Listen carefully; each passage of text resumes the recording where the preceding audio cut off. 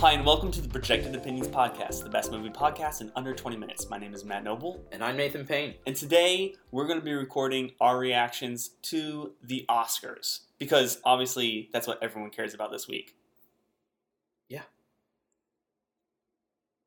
Probably not. We know that most of America actually didn't watch the Oscars. It was one of the least watched Oscar award ceremonies in recent memory.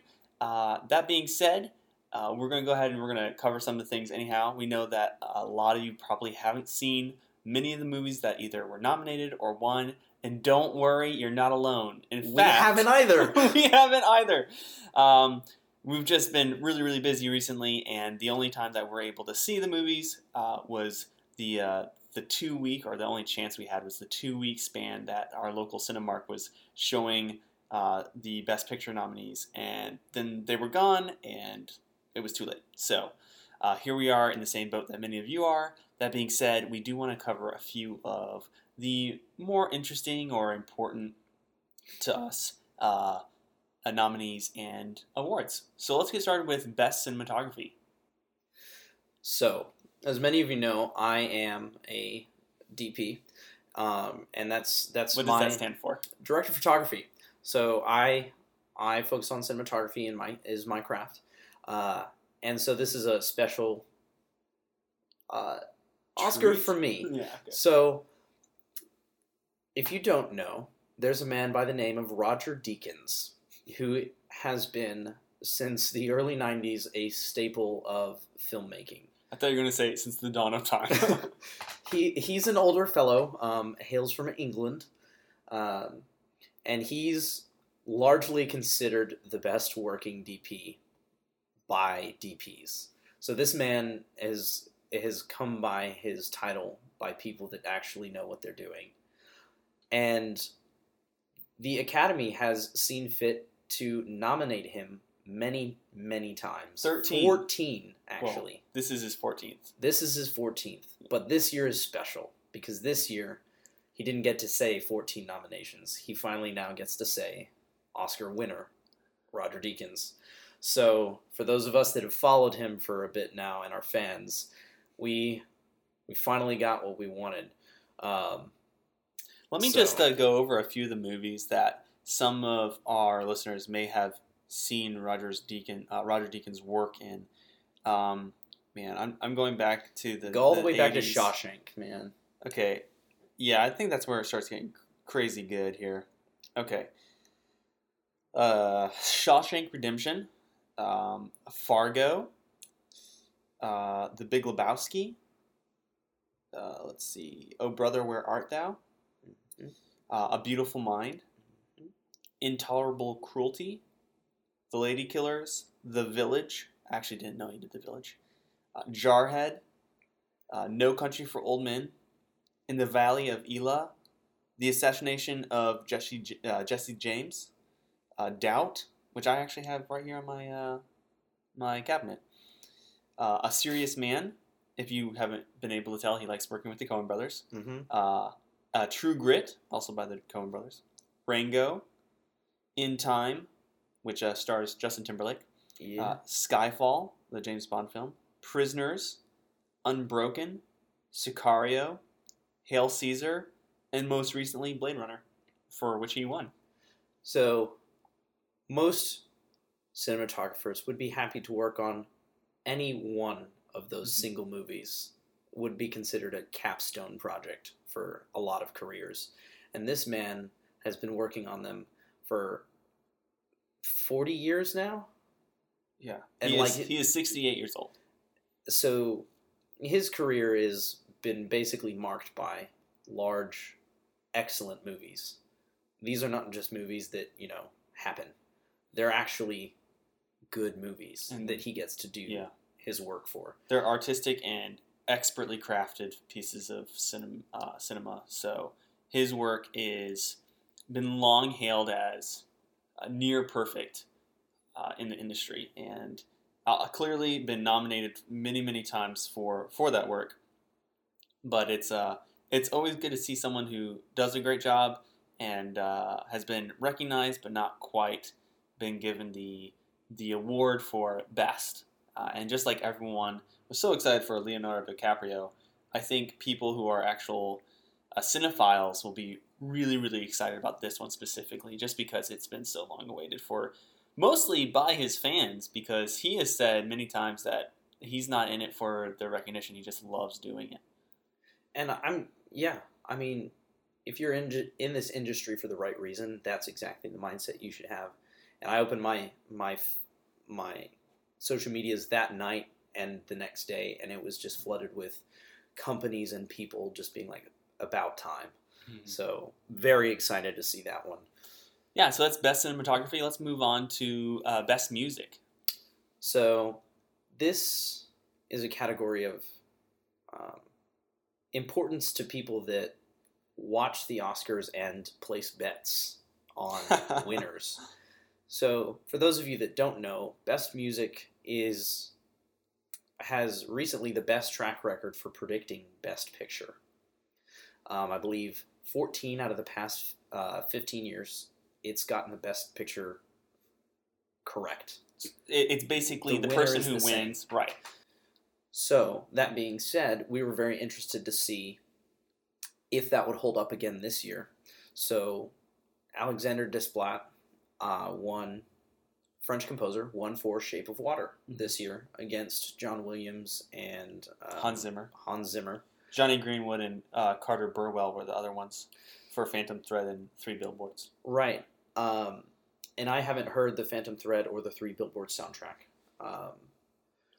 But this is a fairly stacked category. Like, all of these names have been around and have produced solidly good work. So congratulations to Alexander for that. And shall we spoil Best Picture, or are we going to save that for later? Everyone knows. That's fair. So music got it right again this year, which is interesting because I guess the perfect segue, talk about Best Director, which normally has the opposite problem. Normally, if you win Best Director, you're not going to win Best Picture. Correct. So Guillermo won Best Director this year, and Best Picture. So he followed through with one prediction and not the other. But shall we talk a little bit about Best Directors for a second? Yeah, just for a second. Right after that, let's talk about maybe Best Original Screenplay. I actually want to talk about that. Fair enough. So, Best Director, go. So, Best Director went to Mr. Del Toro this year. Has he won before? I don't remember. Not for Director. Not for Director. So, this would be his first nod for Best Director for Shape of Water. And he was running against two notable nominees. Jordan Peele, first-time nominee for Get Out, and Greta Gerwig, first-time nominee, and also the only woman nominated in the category this year for Lady Bird. And personally, I was actually figuring one of those two would win, just based on the climate in Hollywood these days for recognizing people that normally aren't recognized. And full disclosure, haven't seen Shape of Water, so I can't necessarily comment on the job that Guillermo did. But I will say that it was a little bit unexpected for me, at least. I don't know. What simply did you think? Because he won. Simply because of the style. You mean? I don't know. I mean, I was just trying to predict the political climate more than anything. Yeah. It's always hard to predict how the Academy will pick winners because it seems like they pick for different reasons every year. Yeah, I think this year it was like unique craftsmanship, and Shape of Water is just a super unique out there. Not to say that something like Lady Bird isn't unique. I think Lady Bird is a difficult movie to sell in Hollywood these days.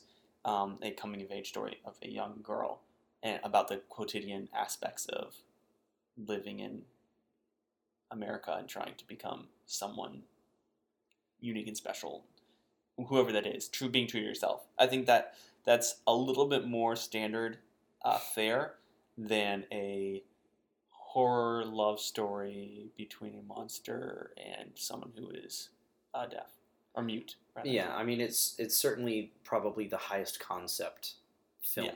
that was there this year. And frankly, like, Get Out was also very unique. I don't think we've seen anything like that ever. I certainly haven't. And um, and so I think there are some really unique ideas, but I think Shape of Water stands out as the most not only unique but also difficult to create because he's creating an entire world. Mhm. It's a period piece, it's a fantasy piece, it's a horror piece. So all the sets were hand built and everything was made specifically for this picture. And I think more importantly, those are all difficult elements to master in and of themselves, let alone combining that many elements into Yeah, one piece and having it be a coherent work. Yeah. So I think that's probably why Del Toro came away with this year. all right. So Screenwriting, original screenplay. I want to talk about original screenplay because that's the award that Jordan Peele, the writer of Get Out, who is also the director of Get Out and one of the producers, he came away with best original screenplay uh, over The Shape of Water, which it's funny because we just talked about how high concept it is, and then Get Out ended up beating Shape of Water in best original screenplay. I think Get Out has so many wonderful layers. Not that these other movies don't.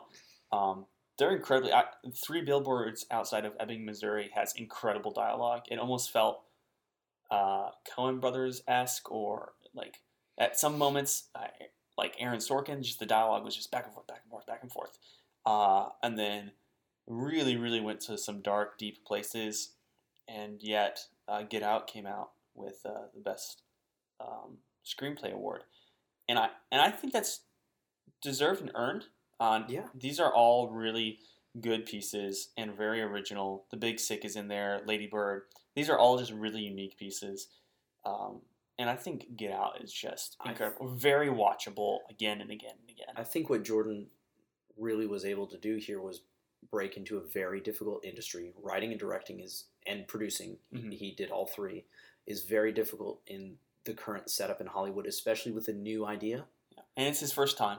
His first time doing it, and to come this far with a film, to get this much watchability out of something, and to have a story that's as complex as Get Out is very well deserving of an award. So I also want to just point out, though, that Lady Bird was the exact same story that was written and directed by a first-time director.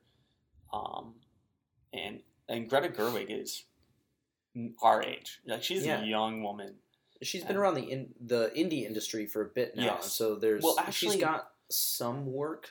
So she's done it before, but she's never been inside of Hollywood before until now. Right. So there's a lot of new talent to Hollywood specifically coming out in this Oscars. So yeah. So I thought it was exciting. The best original screenplay going to something that I thought was really unique and a lot of fun to watch, and I think culturally very apropos, like very timely, and told a story that needed to be told in a fun, interesting way, creative and poignant.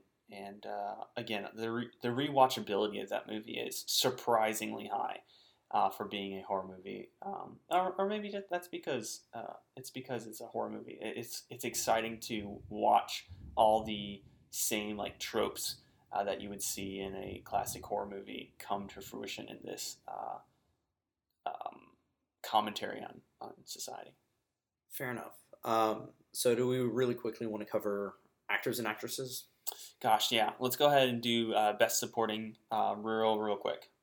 So best supporting was Frances. What's her last name? No, that's for best actress. Best supporting was Allison Janney for I, Tonya. Allison Janney, yes, that's right. She was incredible as the mother of Tonya Harding, and it was her performance was brutal, and as one of the worst mothers in all of cinematic history.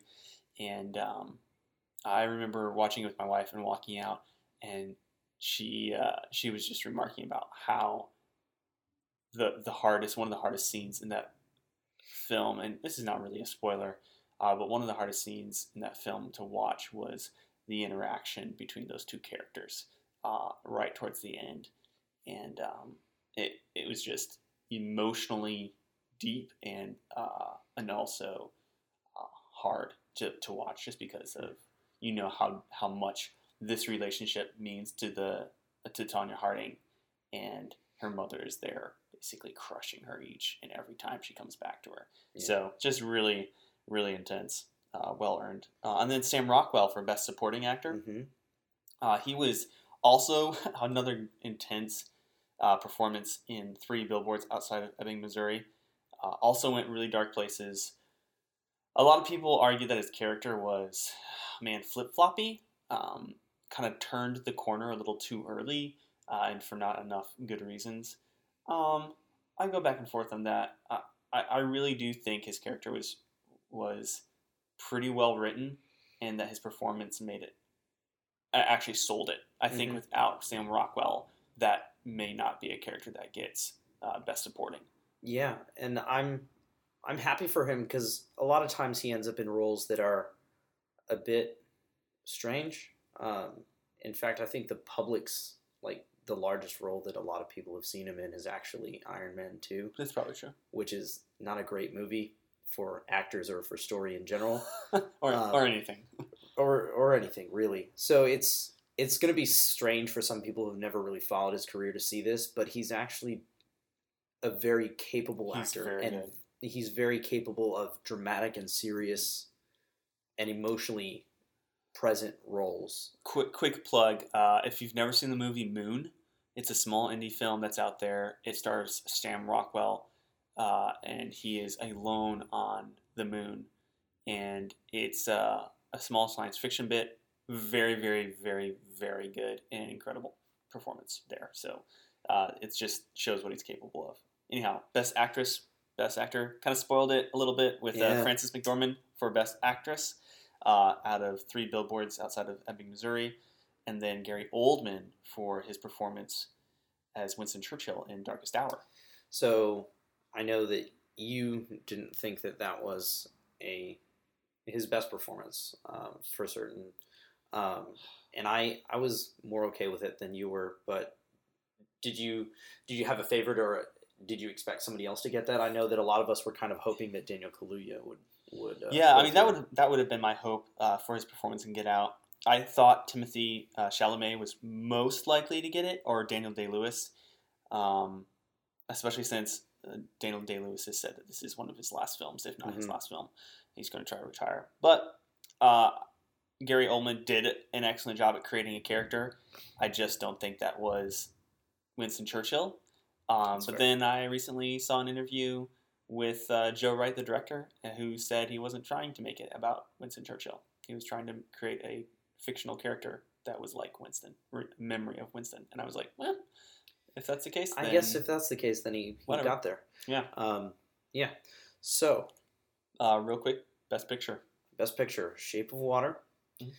Haven't seen it. Have seen mostly good things. But a little birdie has told me that, Matt, you might be coming back to the Shape of Water topic in the future of the podcast. Yeah, I hope to. So, we'll see. Next week or the week after, I hope to have a special episode of Projected Opinions about that.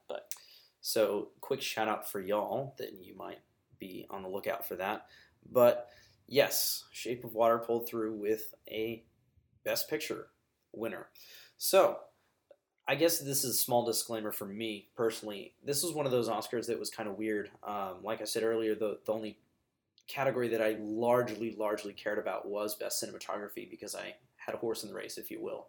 I had a favorite winner, and as I was looking at the nominee list when it came out, I never really felt that there was any one that I could pick that was really miles better than anything else. Yeah.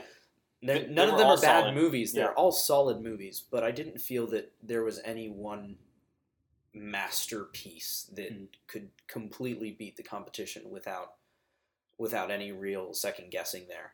I was a little sad not to see Blade Runner 2049. I just thought, even though I didn't love every part of that movie, I thought it was incredible work. I just thought it was beautiful, and the story actually was more compelling for me than the original, which is hard to do. And I just thought the acting, the cinematography, the writing, the directing, the visual effects, all of it was incredible and top notch, and was a little bit surprised that that didn't add up to a nod.